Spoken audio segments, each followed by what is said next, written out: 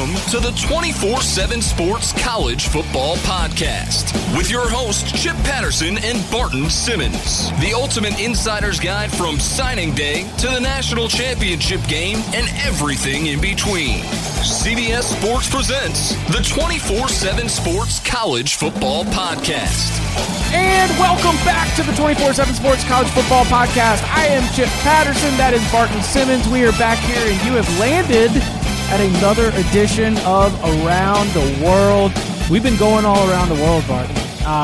We are going to be checking in from Georgia with Rusty Mansell. We are going to be checking in from South Carolina with J.C. Sherbert. And we are going to be going out to the West Coast, where we will be checking in with Yogi Roth of the Pac-12 Network. We're going to talk USC Stanford. That's one of the other great early conference games that we've got here on this schedule. One of the really fun ones, but we also go around to the rest of the Pac-12. Barton, I am. Are you in favor of these early conference matchups? What's the alternative? Well, all right, so if Oregon versus Portland State. Well, if you were a head coach, would you want to have this? Because there's two ways that it goes. Either you get the win and it gives you a game up on the competition, particularly if it's a division competition. You take the loss, all of a sudden you're setting yourself back, digging yourself a hole like Chip Patterson going 4-17 against the spread in the CBS expert picks. Yeah, I guess as a coach, I'd be a little reluctant for the big early season matchups because I don't know, I'd just be nervous about getting things rolling, and even if you lose a big non-conference matchup like Washington did, you have time to make that up in the long run. So I guess, I don't know, from a coaching perspective, I would maybe be a little hesitant, but from a fan's perspective, it is pretty cool that we're getting like what could essentially be the East semifinal game, or the East Conference final, the East Division final maybe in this South Carolina Georgia matchup. So I think it's fun from a fan perspective. I think that we always get these results, and I mean, how often? It is a guarantee that all of these teams are going to be a different team at the end of November, and certainly in the bowl game, than they are here in the second weekend of September. The question is whether it's going to be better or worse, right? Like there's going to be the team that wins in one of these games, but by the end of the year, that result has proven to be wrong. But then there's going to be also the opposite, that this sort of separates everyone. I will say that I'm a fan. There you go. There's the ruling. Yeah. We could wrap it up. We can go to the podcast. All right, you mentioned we are going to be getting to South Carolina and Georgia. Barton, do you think that the SEC East is in a position right now where it could be making the arguments along with not only the SEC West, but the Big Ten East, with the Pac-12 North, with the ACC Atlantic? I think the value of winning the SEC East has changed rapidly from where Jim McElwain's Florida teams, it kind of felt like they were backing into the SEC East titles. It feels like that's changing. Yeah, I think, you said it's changed rapidly. As you said that, I thought you were going to say dramatically, and I think rapidly is a better choice of words. Like, I think that's right, in that it's not necessarily dramatically different right now in the East than it was a couple of years ago, but it feels like it's moving very quickly, and it feels like we are like the East gets significantly better every year, and really I guess what we're talking about is Tennessee, Georgia, Florida, South Carolina, and look, we're a long way away from saying Tennessee's getting rapidly better. We watched the game. And there's been a lot of Tennessee's on the right track moments over the last decade, right?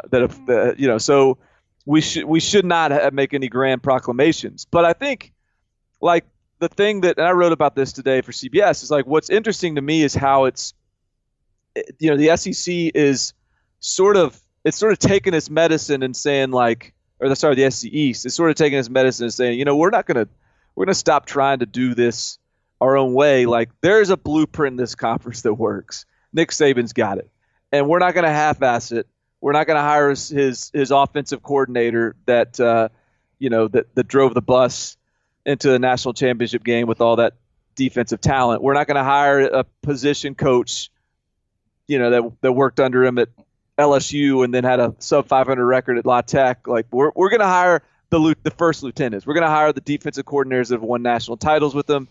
And I think what's interesting, and like this is something that probably like not a lot of people realize, is it's not just the coaches. It's like the whole personnel mentality. Like, you're talking about Sabanization. Sabanization, and that means Sabanization of not just the culture, but Sabanization of the roster, of the personnel, of the type of guys you're recruiting. And I think what's interesting to me is, like, if you look at if you look at Tennessee, if you look at Georgia, if you look at Florida, Tennessee, Georgia, South Carolina, rather, sorry. All three of those programs, their directors of player personnel for all three of those programs were undergraduate recruiting assistants at Alabama under Nick Saban. Wow. And they're sort of off from this little coaching tree, and Will Muschamp and Jeremy Pruitt and Kirby Smart have all sort of like come up with these guys in a way and mentored these guys or worked alongside these guys, and they've all seen how this process works, like how the talent evaluation and identification and the development all works. And so they're all it's an aligned vision, and they've all, in some ways, obviously there's differences in each one of those programs, but in some ways, like, they're probably all are thinking in the same way. All three of those programs are. And now you got Dan Mullen over there at Florida too, who is sort of, look, he's the odd one out. He is, but he's still an SEC West guy. And he still brings that, like, he's been the Urban Meyer guy and the spread guy and the offensive guy to their defensive guy. He's that sort of foil. He brings, like, the texture to that conference. And so now he comes to Florida, and I don't think anyone doubts he's going to be able to have some level of success there. But I think it's just fascinating how quickly the East is becoming reflective of the West. And does that mean success? I don't know, but I suspect it does. That doesn't, like, I don't know what success means, but I think I suspect it means the SEC East is going to get a lot better a lot quicker, and I think the SEC East is going to get I know the SEC East is going to get more physical more quickly. And that will be interesting to see how the landscape of the conference and how the dynamics start to shift in that regard. Do you think that we came out of week one overreacting to the SEC West, going 7-0, big wins against conference championship caliber teams for Auburn and LSU? We already had kind of penciled Mississippi State into this spot. I wonder if there's a little bit of a correction coming over the course of the season. Well, that's the thing. Like, I think that in some ways, like, the SEC has cycled down as a conference, and primarily that's because of the East has been just pretty bad at times over the last several years. I'm not convinced that the West is about to take a dip just because the East is about to come up a little bit. I still think, I am fascinated by Kansas State, Mississippi State, because I think Joe Moorhead, I still think there's a chance that guy is like one of those really, really special hires this offseason. And if he can keep Mississippi State rolling, then that, Bama's going to be Bama. I think Auburn's going to be Auburn, and LSU's, to a degree, I think probably is going to be LSU. Well, I think we are going to judge the SEC West based on three teams: Texas A&M, LSU, and Mississippi State. And if, like, 2 out of the 3 are in that 9-win range, 8-win range, it's going to look like a really good conference. If we've got 2 out of the 3 floating down near 7-5 at the end of the year, then we're going to be talking about programs or teams that have underperformed. Well, let's be real. Like, I think the reason the SEC was worse than it's been in a while is it made bad coaching hires. Across the board, I think there was a collection of bad coaching hires, and there's no way to make any declarations on how this cycle of hires went, but my gut is that the SEC has really good coaches again. It also has quarterbacks. That's another thing. This year? It does. This year the quarterbacks are good, and in a little bit last year that was where we could see the trending. But this year it's better quarterbacks in the ACC. It's better quarterbacks in the Big Ten. Man, right now it might be better quarterbacks than the Big 12. Who has a bad quarterback in the SEC? Kentucky doesn't have a good quarterback situation. But that's about it. That's about it. Mm-hmm. And that's the polar opposite of what it was just a few years ago. Now, look, Florida's got something to prove in that regard. LSU, look, they got to prove something as well. So, no overreactions necessary. But look, Ty Story had a pretty good week at Arkansas. Maybe they found a quarterback. Kellen Mond, very few just hapless situations at the quarterback position, and I think the coaches is objectively improved, and so that is a pretty good sign for the whole conference. But we're going to find out a lot this weekend. South Carolina, Georgia. We're going to find out a lot this weekend. Barton, when it comes to making hires, as we mentioned, you got to make a smart hire. You got to be able to find the right coach who's going to be able to fit your program. And the SEC's reputation has been knocked a little bit because of some hires that were just not smart. Did you know perhaps that there are job sites that send you tons of wrong resumes to sort through? That's not smart. You know what else isn't smart? Making the lottery a centerpiece of your retirement plan. No. That's not smart. But you know what is smart? Going to ZipRecruiter.com/247sports to hire the right person. ZipRecruiter doesn't depend on candidates finding you. It finds them for you. Its powerful matching technology scans thousands of resumes, identifies people with the right skills, education, and experience for your job, and then it actively invites them to apply so that you get a qualified candidate fast. That's why ZipRecruiter is rated #1 by employers in the U.S. And right now, our listeners can try ZipRecruiter for free at this exclusive web address, ZipRecruiter.com/247sports. That's right. Make smart hires like they did at Mississippi State to go get Joe Moorhead, but make them for your company. That's ZipRecruiter.com/247sports. Once again, ZipRecruiter.com/247sports. Barton, you ready to go around the world? Let's go around the world. Around the world, around the world. And now we land with South Carolina, with the Gamecocks, and we're not going to turn to anybody else in the world but J.C. Sherbert. You can find all of the action over at the Big Spur, thebigspur.com. And I want to start with this, J.C. What's the message board looking like going into this week? Because I got to think that the South Carolina fans, this is about a fever pitch of a moment with the Bulldogs coming to town on Saturday. Well, you know what's strange, guys, is whenever this ball game is early in the year, and traditionally it's usually the second week of the season, sometimes the third,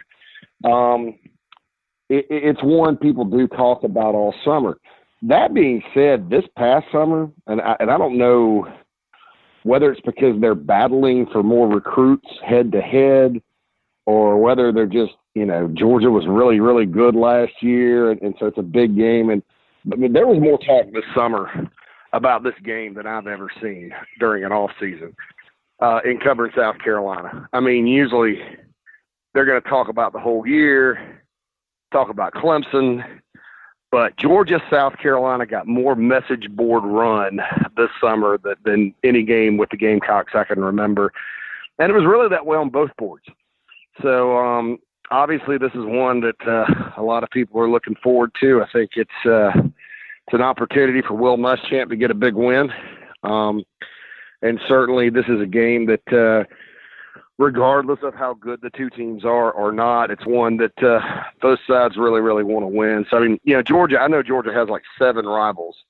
South Carolina probably, I would say 2, Georgia being the second one after Clemson. So still a big game, though. Should be a good one, 3:30 Saturday over at Williams-Brice.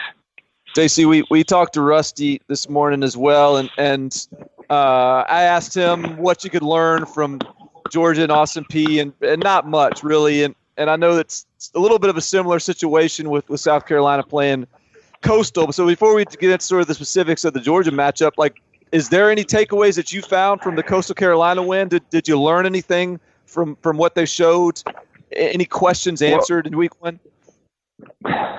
South Carolina's debuting a new offense, and you heard a lot about tempo over the summer.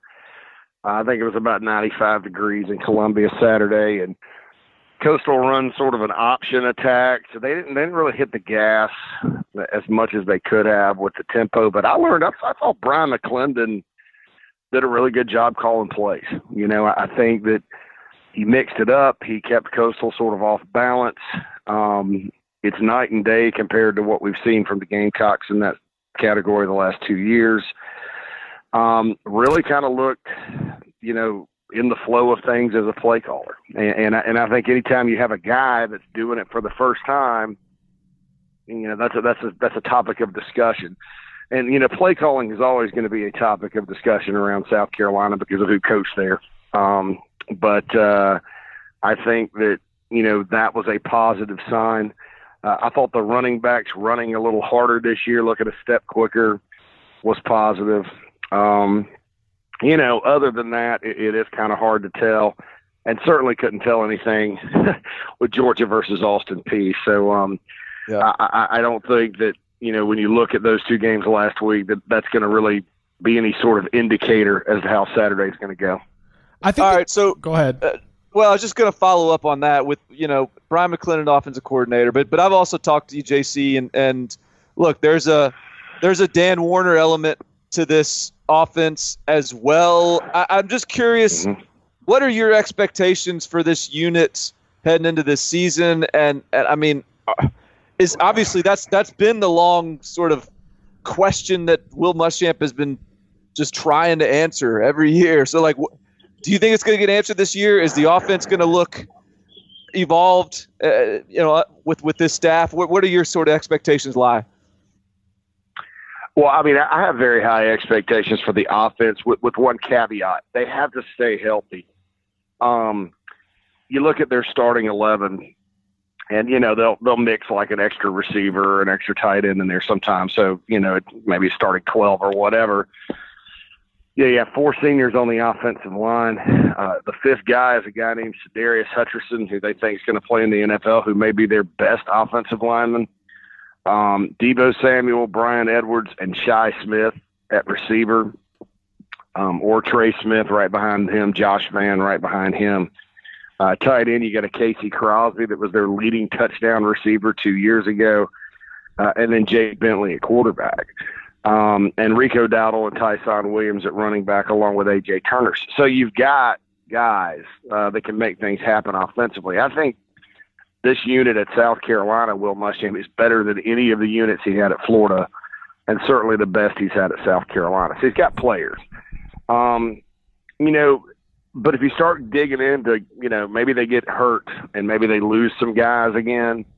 Certainly Deebo Samuel staying healthy is very, very important. But, Shi Smith and Brian Edwards have had bumps and bruises along the way too. They lined up against Clemson last year. They didn't have Deebo Samuel. They didn't have Shi Smith. And then A.J. Turner went out like the 3rd series of the game. Those are their 3 fastest players, and you're playing Clemson. Right. So you go from being a long shot to basically having no chance to move it because you just don't have anybody that can run with those guys. Mm-hmm. So I think staying healthy is a key, guys. But I think if they can stay healthy, this offense has a chance to be really, really good. Really good. JC, as I've been trying to put together my plans, my expectations, sort of where I think the Gamecocks can be or where they should be, there has been a built-in assumption on my part, and one that may make me look like an ass, but I believe that there is some inherent development that is going to continue on the defensive side of the ball, just with Will Muschamp being a really good football coach, particularly in coaching the defensive side of the ball. You've been much closer to the program and to these players than I have. Is that an assumption that is fair to make? Because when you're looking at the depth chart, you're seeing these players and these names where I'm expecting that by week 4, I'm going to know a lot more of them than you are going into the year. Yeah, absolutely. And, I don't want to say it's a no-name defense, but, Barton and I have talked about this. Gamecocks kind of hang out in that high 3-star, low 4-star range in terms of the bulk of their recruits. I do think they have some guys that they've kind of out-evaluated everybody on, but, you look at a guy like Kingsley and Igbare, Jemias Williams, and they went into Georgia and beat Georgia on those guys. So there are some guys that are the quote-unquote no-brainers.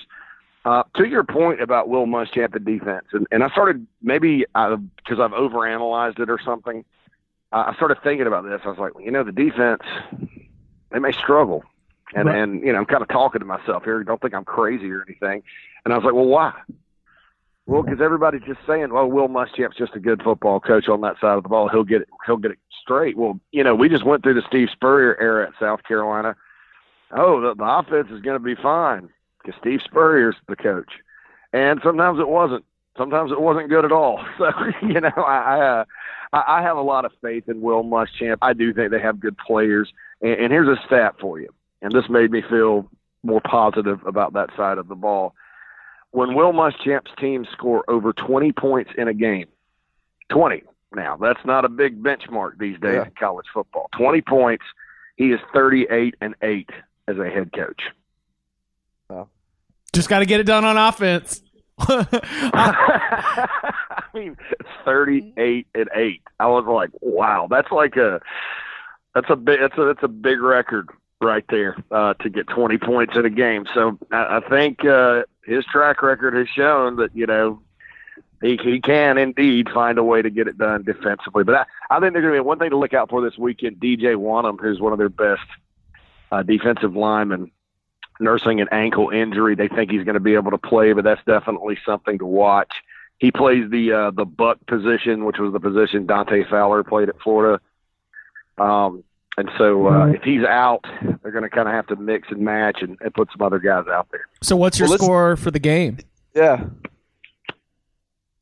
What am I looking for the game? No, what's the score? The score for the game? What are your expectations? There's a fever pitch. Everybody. This is sort of the game of the weekend, and South Carolina's. This is their sort of chance to climb the ranks in the East.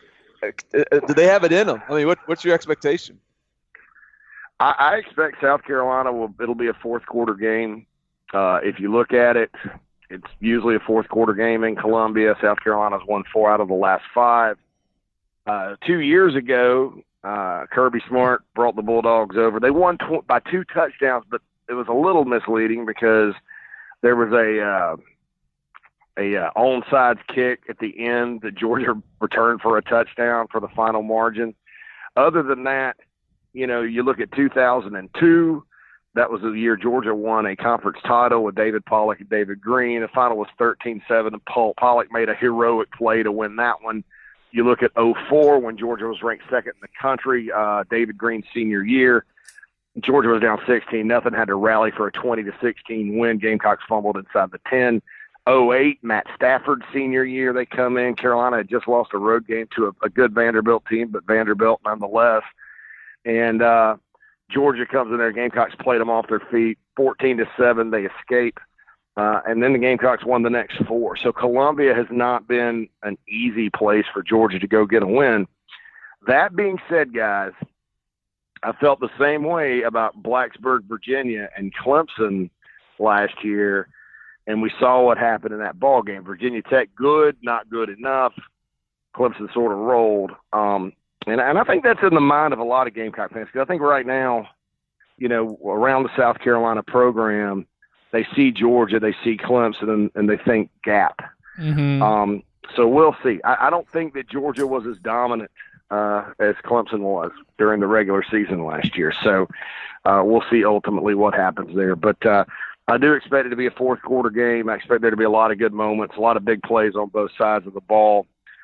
If there's one thing you're always concerned about when you look at Georgia, it's their run game. And, man, I think they have a terrific offensive line. I really, really do. And I think that it's probably one of the best units in the league this year. And so with that, it's very likely, or they're very capable of lining it up and controlling it. And then it doesn't matter kind of how fast you're going on offense because you can't get the ball. He is JC Sherbert. Check him out, thebigspur.com. You can follow him on Twitter at JC Sherbert. JC, great to catch up with you again, man. Appreciate it. Man, I appreciate it, guys. Y'all have a great day. Around the world, around the world. And now it's our pleasure to welcome to Around the World Rusty Mansell of Dogs 24/7. Rusty, just a massive week. There've been we're going to get into the game in particular, but I want to ask you a question about Kirby Smart, because as Nick Saban and his response to the way that the two quarterbacks, Tua Tagovailoa and Jalen Hurts, and certainly he got feisty with Maria Taylor in the interview, and it has become a talking point. I wanted to ask you, because Kirby Smart, we got to see Justin Fields in the opener, and he has certainly had two very capable quarterbacks. How have you seen a different or similar response in the way that Kirby Smart has handled his talented quarterback room as opposed to Nick Saban? Well, you look at it and look, I mean, I don't really, we could talk the rest of the show about how that question was answered, and Barton will agree with me. There is zero quarterback controversy in Alabama. So we can end that discussion. There's zero, because Tua's a freak. And you start talking about how Georgia's handled their situation. I think Kirby Smart has answered that question pretty good, saying, you know, we don't have a plan, but we're going to play two quarterbacks, and Jake Fromm is our starter. So I think he's handled that situation. You know, people want to know, do you have packages? How, you know, what do you go into this game? How are you going to play out Justin Fields? You know, a lot of people were asking him last week, what's the plan? And he said, look, we don't have a plan, but, you know, we're going to play him. But Jake Fromm is our starter. And I think that's ended a lot of the controversy to where he doesn't have to face those type of questions. Look, Nick Saban is probably the greatest college football coach of all time. Sure. The way he has handled this situation has been terrible. I mean, it's been just a disaster the way he's handled it. All he had to do was say, Tua is our guy. Everybody in the country knows he is our guy, and we're going to play Jalen Hurts where we can use him to help us win football games. And that would have stopped all this, and it obviously has blown up into a different situation. But, you know, I think Kirby Smart has handled it well. Jake Fromm is our guy. But, you know, without saying it, he basically said Justin Fields is too talented. We have got to find ways to use him to win football games. Rusty, what did you learn from Austin Peay? I mean, there's only – look, did you learn anything, Yeah. I guess is maybe the better question. I mean, can we take anything from that game and extrapolate it forward and project it towards this South Carolina matchup?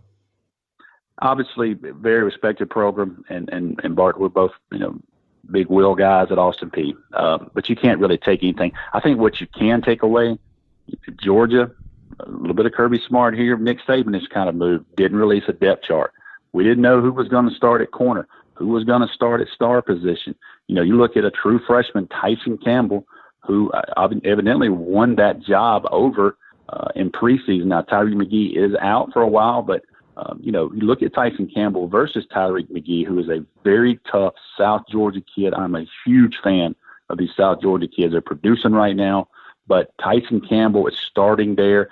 I thought Trey Hill coming in at left guard early in the game was very telling. I mean, you look at Kendall Baker, who's a guy started for a year and a half for Georgia. He started every game last year, I believe, at left guard, and all of a sudden the guy didn't come in until basically the third string. And I don't think Kendall Baker did anything wrong. I think Georgia just recruited over him, and that tells you what Sam Pittman's doing. So no, you can't really take a ton away for a team like Austin Peay. I thought it was a class act, a great decision to shorten that fourth quarter. No need for that team to have any more injuries. They're going to be great in their conference. You know why they were there. So I thought it was a great move by Kirby Smart and Austin Peay staff to shorten that game to hopefully not have any more injuries. But can't take a whole lot away. I think who started and who played early is a takeaway for me. When you look ahead to this game this weekend in Columbia against South Carolina, you mentioned it as we were talking before we started recording. This is a game that South Carolina fans have been pointing to for a long time, and any SEC fan, especially the Georgia and South Carolina fans, are going to know that this is going to be dictating the SEC East title race for the rest of the season. So as you look at the Gamecocks, you know, again, they played Coastal Carolina, only minimal amounts of information we could glean from them. What are you seeing there that could present some problems for Georgia? Look, I think Jake Miller's a really good player. I'm a huge advocate of coaches' kids. He's had some moments at times where he's made some mistakes, but it doesn't mean, I think people are too quick to judge development. And this guy's in his third year. He's playing with Brian McClendon now as offense coordinator. He has his dad there. He's taught him. He is very well rehearsed and a polished quarterback. I'll say this. If you're going to beat a team like Georgia, Alabama, or let's say Clemson, you're going to have great quarterback play. They're going to have to be able to extend plays, and they're going to have to be able to make throws into tight windows. I think Jake Bentley can do that. We'll see Saturday if Georgia can pressure him enough. I went back and watched the game last night from last year, and there was times where he got a little rattled. There were times where he made some big league throws.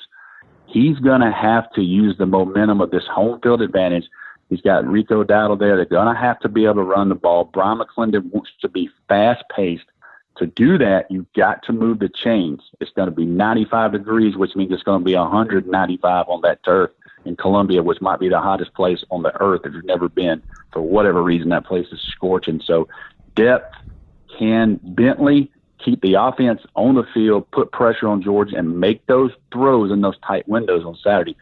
I think Jake Bentley plays well. Will he play well enough to win? I don't know. I've picked Georgia. I'm going to stay with that. But I think Georgia fans are underestimating how good Jake Bentley can be. So, Rusty, going a little more abstract here, we were talking a little bit before we started recording, just sort of about the message boards and sort of the fan interaction. And I like, where do you think this rivalry is? And like, is South Carolina viewed by Georgia and people in the Georgia community and circle and as sort of their primary combatant or top contender for the SEC East right now? Or like, where do you think we are in the evolution of just sort of the Georgia South Carolina matchup, rivalry, whatever you want to call it? And I'll just speak from the Georgia fans that I know. You look at the series history, and Georgia has dominated this game. Now, the last 10 or 12 years, South Carolina has won their share. So Georgia fans see this as this is a team we better beat. We should beat. We should never lose to them. We should handle business. Now, I would say this paying more attention, understand this is a very, very tough environment. And I've said this the entire summer. The loser of this game is 2 games back in the East, and that is massive.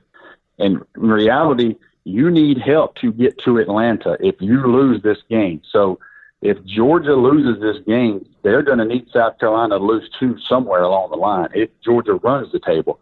Same thing with South Carolina. So I think South Carolina is clearly the best team in the East right now to challenge Georgia. They got them at home. They got them early in the season. For what I know, everybody's pretty much healthy. So, this is a massive, massive game. I think Georgia fans are paying more attention to this game than they were probably all summer, because the message on the Georgia board pretty clear all summer. We're going over there and we're going to run them out of that building. Now I'm starting to see, hey, let's get out of there with a win. Let's 10, 12 points, everybody healthy and move on to the next round. So I think I would say the knowledgeable Georgia fan understands there's been several Georgia teams go into Columbia with a better roster and not win. I'm not trying to say I'm picking South Carolina. I'm just saying it will not shock me if this is a 4-quarter all the way to the end game. Will Muschamp knows Kirby Smart. Kirby Smart knows Will Muschamp. Brian McClendon knows this Georgia roster. There's a lot of things that are different variables playing into this game, but I think it's going to be an SEC all-out 4-quarter battle. I'm glad you mentioned that, because in the big picture of the rivalry, and I like the way that you were able to isolate this, because certainly younger South Carolina fans probably imagine Georgia as more of an even rival than ones who have seen decades upon decades of this battle. But I like to draw a little line, and I hope we get a bunch of meetings. But the Kirby Smart Will Muschamp angle to this division rivalry is so much fun for me to watch and to dig into. Like, where are you given the check mark on the coaching advantage between these two? Well, here's the question I have. Brian McClendon who is a very respected recruiter, who's a very, very great person, a Georgia alumni. I'll say this, the questions are on him this week. How will he attack Georgia? I think Georgia, keeping their staff intact for the most part, lost Kevin Sherrod to Tennessee, but the rest of the guys, I believe, are there. Mel Tucker, they're well rehearsed in what they want to do. Now, the question mark is Brian McClendon. So what will Will Muschamp say? Listen, this is what I want you to do, Brian. Or is it Brian to say, look, Coach, this is how we're going to attack them, and we're going this way. So I do think the two minds, and Kirby Smart and Will Muschamp, are very, very close. I don't think people realize they probably talk every day, year-round. They are extremely close. So they know each other's move, probably what they're going to do to attack each other in certain situations. The unknown factor is how is Brian McClendon, who doesn't have a big body of work. I'm certain he didn't show everything last week against Coastal Carolina. What will he do to try to attack the Georgia offense this week, and what will a game plan from Will Muschamp and their staff try to do against Georgia? Big question mark to me.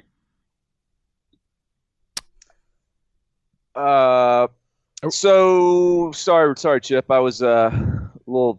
I thought that was my bad there. So what's I put you to sleep. Yeah, I was counting on Chip's follow up there. So what's the what's your final call here then? What's I mean you like Georgia to win. What's your final call? I think somebody that we don't talk about enough, and anybody that watches college football, this guy has been money for whatever reason, and he has bought into his persona. But I think that Rodrigo Hot Rod Blankenship is going to be the difference for Georgia. You look at that guy and just, Barton, I've seen you make tweets about, he's that guy that comes into the YMCA with elbow pads on and rec specs, and next thing you know, he's dropped 20 on you in a game of 21. You're like, what just happened? This guy's an athlete. He's strong. He's big in person. Doesn't care. Obviously, he's bought into his rec specs, and that's him. But for whatever, he has been money, and I think he's going to be a weapon for Georgia. It would not surprise me if he doesn't put Georgia ahead late in the fourth quarter or make some big kicks in this game to the difference. I'm going to take Georgia 31-27. Ooh, nice. He is Rusty Mansell. You can follow him on Twitter at Mansell247. Be sure to go on over to Dogs247. Sign up for an account. If you're a Georgia fan and you don't have a subscription right now, you're doing it wrong. Rusty, thank you very much. Appreciate it, guys. Thank you. Around the world, around the world. And now we land in Pac-12 country with Yogi Roth of the Pac-12 Network and the Life Without Limits podcast.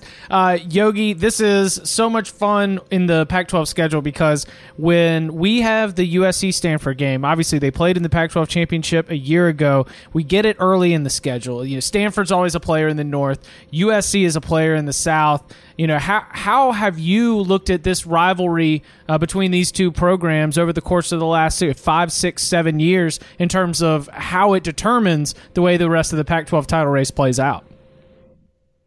Yeah, it's a great call. I mean, it's a beautiful rivalry. If you're really like a college football fan, right? Because you talk to players, and I get the rivalry, and I learned this when I moved to LA.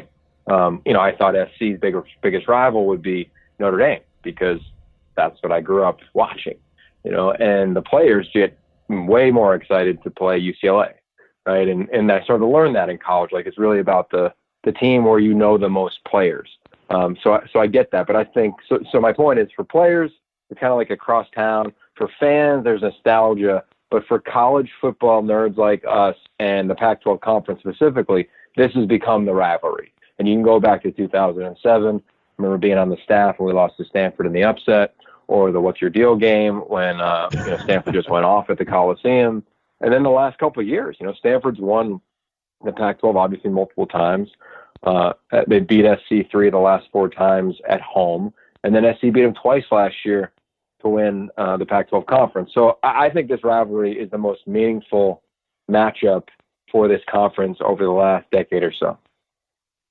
So heading into this game, and really probably heading into this season, I'm just curious because you took a tour around preseason camps, and I was following your Twitter account and seeing some of your updates, and so you had probably a little better feel than most people because you're kind of the guy in the Pac-12 right now. And I'm curious, heading into this season, what were your expectations? Maybe first with USC, because there's a lot of variance with this USC roster, and there's some young guys and obviously a true freshman quarterback. So what were your expectations for this team coming into the year, and were they changed, altered, influenced by what you saw in week 1 against UNLV? Yeah, great question, man. I think with SC, the first thing I saw in training camp, and I remember talking to Tim Teslone, who's their SID, who's entering his 40th season, which is amazing. He's in the Hall of Fame for a reason, in his craft. And I said, doesn't it feel like it used to? When I was here in terms of competitive depth, and we had this conversation during practice one day, and that was my first takeaway. And I went back the next day to feel it again to make sure I wasn't just nostalgic for the game. And that was my first thought about this team, is that I think for the first time since Pete Carroll was there, and the first time since the sanctions, they've got real competitive depth. And by that I mean you don't just expect to play. You don't just have a job because you're just the better guy. You have the job because you've earned it, and people are competing at every position. And even losing 2 safeties, not sure what the status of Bubba Bolden is, but they've got depth there now, right? They didn't have that last year. They didn't have that the year before that at every position. And I think they have that now. So that was my stance coming in. Coming in to call week 1, I called it on the Pac-12 networks last week against UNLV. You knew they were at least I thought they were an elite defense. I still believe that. I think they've got NFL players on their defense. They have depth on the defense. And when you look at the numbers, if you don't watch the game, you'd be like, wow, you're crazy, man. They gave up 300 yards on the ground. There's no way this is a championship-style defense. But I think they are. I think you take away 2 plays last week, which were busts, which everybody kind of has, I believe, in week 1 and week 2. They've got the tools to be an elite defense. And on offense, they're special everywhere, I believe, in terms of next-level players, other than running back where they play by committee, and they might develop into that. So Stephen Carr is that when he's healthy. JT Daniels will be that when he evolves. So if they can run the ball and play defense, they got a great chance to win the Pac-12 South.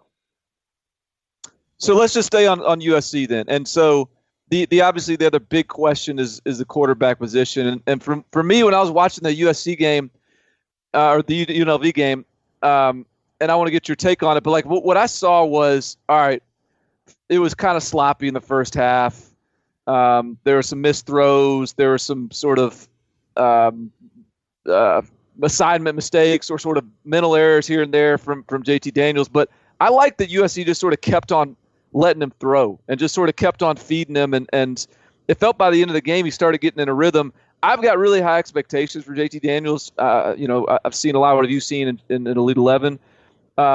What did you see from him, and what do you think he's capable of this year at under center for USC? I think his ceiling is as high as anybody who's entered college as a freshman and started.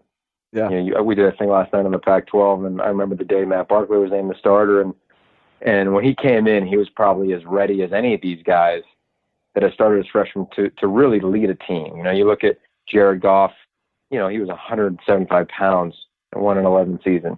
Jake Browning was just probably the guy that fit the best at that era for Chris Peterson when they got going. You look at Josh Rosen, he was elite when he came in. He'd be able to do some special things. So I guess I put him in that category. And then Jalen Hurts and Jake Fromm, they're different beasts because I think Jalen, the surrounding cast was different, and then for Jake, same deal. So I say that because I think JT is going to be asked to do a lot, and clearly he was in the first game of the season when you saw I think he threw 23 times in the first half, and he just eventually settled in, man. And that to me is why I like him. And then when I went back and studied him, I got this stat that I think you guys will totally dig. We call it PACE, which is plays after critical errors. And we talked about it, Bart, at the Elite 11 every summer. So I work with PFF College, Pro Football Focus College, and we created an algorithm to evaluate that stat at that position. And for JT, he didn't have a negatively graded throw after a really bad one to end the second quarter. I mean, think about that for a second. For a team that was playing a ton of press coverage, a bunch of different looks they were giving him, to not have a negative graded throw in the second half of the first game of what should be your senior year of high school at the Coliseum, to me, is pretty impressive. So he's going to have his moments where he'll look like a rookie and a frosh, but overall, he's a really talented young man, clearly. Looking at Stanford, one of the things that I've thought was interesting is you do have this level of consistency, 4 division titles in the last 6 years, and at the same time, this is a place where other schools are constantly coming to try and get David Shaw's assistant coaches. How do you think Shaw has been able to maintain that consistency even with all that turnover on the staff? Well, I'm a believer in head coaches, and I've been proven wrong before on this, but I really think that head coaches, you want them to be an expert in something. You got areas where that's not the case, right? Like Minnesota, their head coach wasn't a coordinator. I think Mac Brown was a special teams coordinator. Clemson. But I believe in this era of successful head coaches, you want to have an expertise on one side of the ball that's really elite, right? And David Shaw has that. So I think, number one, the coaches that go there realize how special of a place it is. Look at Mike Bloomberg. He had so many opportunities to leave, and he stuck around for a long time. And a lot of it is being there. David Shaw's such a great guy to work for. When you work there, the way that they have it now, it wasn't this way, I believe, with Walt Harris prior to Jim Harbaugh. Coaches live on campus now for the most part. So it's just a different lifestyle. I mean, you're riding your bike to work, man. It's really cool, and I think the profession's shifting a little bit in terms of people trying to have some semblance of balance in their life. And to work there and have your family around a place like Stanford is way different than having to drive 30 minutes through traffic to work or being in the middle of nowhere.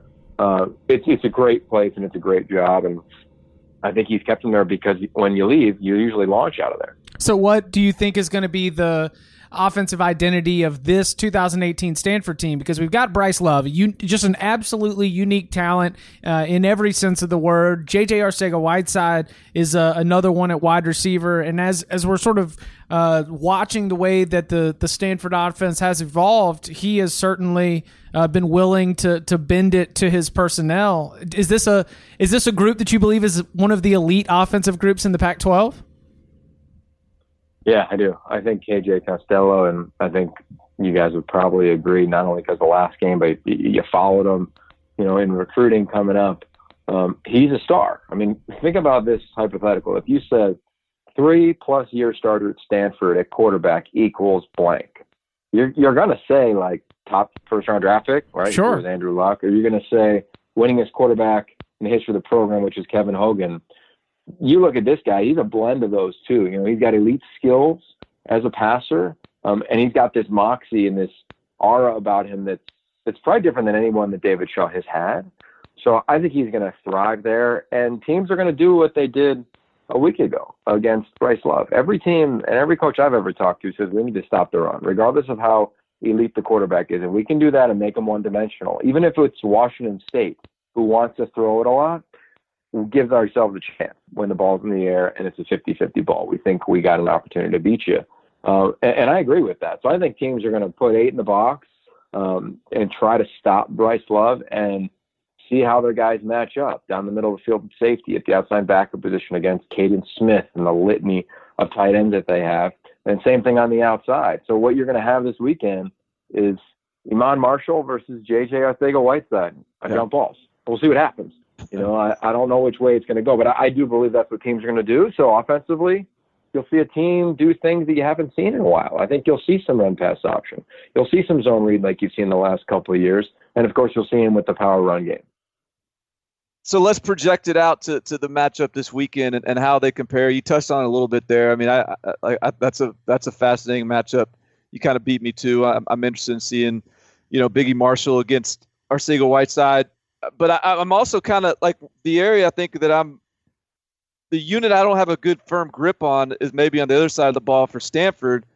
Is this a Stanford level defense that we've seen in the past? I'm curious where you think the critical factors are in this matchup that you're anxious to kind of keep an eye on, that you'll be eyeballing, and maybe just sort of what you think about the Stanford defense, your expectations there as well. Yeah, it's a great question because, the defensive line, I think every defensive line this week in the Pac-12 at least, UW at times looked really elite with Greg Gaines. and Benning Potai. But overall, I thought the majority defensive line struggled. And you could say that probably around the country. I mean, Utah was dominant, but they played Weber State. So I say that because I was surprised on the Stanford defensive front. It wasn't what you're used to seeing as you go back and watch that film a ton. But what I do like about them is they're going to move. They're going to shift. They're going to stem. They're going to give JT Daniels different looks where he doesn't get comfortable and just all of a sudden it's him to number 8, which happens to be a guy he's been thrown to since junior high in Amon-Ra St. Brown. So I don't think they're going to allow him specifically on third downs to go find him. So it'll be fun to watch the matchups on the outside with the corners against Michael Pittman Jr., against Tyler Vaughn, who did not play well, in my opinion, in week 1, or at least up to the standard we saw in the Pac-12 title game. They had a couple drops, didn't make some plays, and those guys are all working to get on the same page. So I think it's not what it was. They don't have Solomon Thomas or Harrison Phillips, but they're gonna be a team that by the end of the season will be one of the top run defenses in the Pac-12. The challenge, as we all know, because we're talking about it, is they got SC, then they go to Oregon in 2 weeks, and then they go to Notre Dame, and then they got Utah. And teams are going to run the football. So they're going to have to grow up fast, and I'm looking forward to seeing how that evolution is. If they can get through those games and get to a bye week with some of those wins, I mean, look out. It's a top 5 team in the country. We've been having some fun this week, Yogi. Of course, overreacting to week 1, because what's more fun than a big overreaction? But also just revisiting some of our preseason predictions and putting them to the test, seeing whether or not we would change those. And so, I'll ask you, maybe who'd you have coming out of the North and South going into the year, and has there been anything through 1 week of play that has made you change your perspective on that? I had Utah and UW, and no, I wouldn't change that. I thought the passing game at Utah on Thursday night would have a little bit more rhythm. Yeah. But when you look at what they did overall, it was still impressive in terms of running the ball with Zach Moss. I love their defense. I think they don't have the depth that Washington has in the secondary, but I think they're just as good at every position. Both corners, Julian Blackman and Jalen Johnson, I think they're NFL players. Both safeties, they're different styles than Taylor Rapp and JoJo McIntosh, but Corian Ballard and company, they're gifted players. So I still like them on the defense side and who they have at home. The tough part is going to be in this conference. Let's just take Utah, for instance. They play UW, they play SC, they play Stanford. SC plays Stanford, and they go to Utah. So there's a world where Utah beats SC but has 2 conference losses, and SC only has 1 loss all season long, and it could be to Utah, and SC still wins the Pac-12 South. So that to me is like the crossover games. To me are like a hidden storyline that won't get talked about till week 10, but I think they're worth noting as the season gets going. What about out of the North? You saw. I mean, there's not going to be a better test for the Huskies. And now we've got, of course, the news that Trey Adams out for an undetermined amount of time. Was there anything?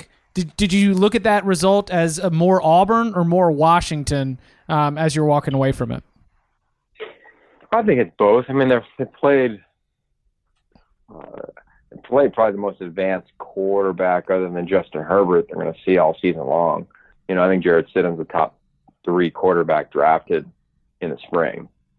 He's a star. You look at the first drive and the throw he makes and how he climbs the pocket, and you're just like, dude, kind of breaks your heart. But I think when you look at that game, and that's why I'm not worried about UW nationally or specifically to the Pac-12 nationally, like it's kind of the narrative beforehand, right? If UW loses, conference is done. Right. That ain't the narrative that's been talked about all week because of the way they played. I mean, UW, if you think about it, they had 2 punts where they didn't cover well. They had some, questionable calls, they said, and we would all probably say in the red zone. They had a pick they wish they had called back. That was a touchdown. They had a bad interception that usually they don't have. I mean, what's my point? My point is that they hurt themselves throughout the game. I mean, it's not like they got rolled. They handled it physically. They ran the ball when they wanted to at times. They clearly threw the ball down the field. They're not a team. But let's say that the narrative coming out of USC when they played Alabama and Ohio State is not at all the narrative coming out of UW playing Auburn. Agreed. I don't think anyone in the country, whether you're in Tuscaloosa or, in Auburn or in Columbus, Ohio, you're saying, oh man, UW can't wait to play them. I think you're saying, damn, Auburn got lucky. And if they played a sharper team, like everybody will be in week 3 and 4, who knows how this goes. And maybe it's at a neutral site one day versus in Atlanta, and maybe that changes it, or maybe the targeting gets called, which I'm not even that's not even complaining. That's like a player safety thing that just blew my mind. The Big Ten missed that one. But my point is, there's a bunch of areas where UW could have won versus, man, they're lucky to just survive the game.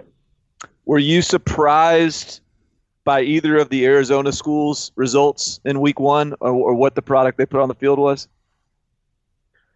I was surprised. Yeah, I was surprised Arizona lost.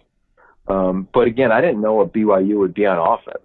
Yeah. A new offensive coordinator takes over, and they had their way. They ran the ball when they wanted to. 2 backs, under center. The old school. It was perfect for Tanner Mangum's skill set, and they hurt Arizona defensively. They kind of dictated terms throughout that game. I think on the flip side, the storyline is like, oh my God, Khalil Tate didn't run the ball like he should. I don't know. I think that's tough. There's so much excitement for Kevin Sumlin and Noah Mazzoni and saying, well, Khalil Tate's going to throw the ball down the field. And everybody wanted that. And I thought Khalil Tate looked the most like a quarterback he's ever looked at his entire life. Now, he wasn't accurate past 20 yards. Right? Didn't complete a ball. I think they're 0 for 10. But intermediate game, which you guys know, that's where the game is played. Basically played from 0 to 12 yards in the passing game. You look at the NFL or college, 65% of completions last year in both leagues, both levels, were 60 or 10 yards or less. He's there. He's elite. He's special there. So I think it's settling in, and they struggle on the O-line, they struggle on the D-line. So that was disappointing, and they need to bounce back because they could lose this game at Houston in week 2. It's not like they're rolling in to an easy non-conference Yogi, game. Are you saying, because Chip and I were bemoaning this new Khalil Tate that is just a drop back passer. I was like, where, the most dangerous thing about him is his ability with his legs. It sounds like you didn't have that that wasn't your reaction. What was your takeaway then? So you were pleased, you were okay with what you saw in terms of the product at the quarterback position. Look, do I think they're going to have more QB design runs this week? 100%. Right? I think we could read between the lines even at Kevin Sumlin's press conference. But the job of a coach, I get, is to win, but it's also to develop your player, right? If you just wanted a running system for the quarterback, they would have hired somebody who just did that, and they'll do elements of it. They're still figuring this team out, but I thought he actually looked like a quarterback, guys. You saw him drop on rhythm. Never saw that last year. You saw him hitch and make a completion for a touchdown. You never saw that last year. It was zone read, flat-footed, making plays, because that was that system. That downhill was basically the triple option in the throw game. So a different style of play. I think it's going to benefit him. And I think this team, once they figure out what they can and can't do with their offensive line, they had a player suspended due to the NCAA. I think then another one injured. So there's a lot of elements here with new coaches outside of just the excitement. They're learning about their teams as well. From Chip Kelly to Herm Edwards to Kevin Sumlin, I'm sure if you asked all of them, they'd say, give us an FCS opponent. Just learn who the hell our team is for the first 2 weeks of the season, because you can't really tell in, 2.5 scrimmages in training camp. So I actually didn't have a problem with it. Now, I don't think they're a playoff team. And they'll still have a chance to win their conference as they get going, because they get teams like SC at home. But I got no problem when a player develops at a position where he wants to develop. He is Yogi Roth. You can follow him on Twitter at Yogi Roth. You can listen to him on the Life Without Limits podcast. You can see and hear him, what do we say, Washington, North Dakota, for the call this weekend? Yeah, baby. Pac-12 Network. Check them out. Pacific. Yogi, you've been so gracious with your time. Thank you very much for joining us here on the 24/7 Sports College Football Podcast. Okay, later.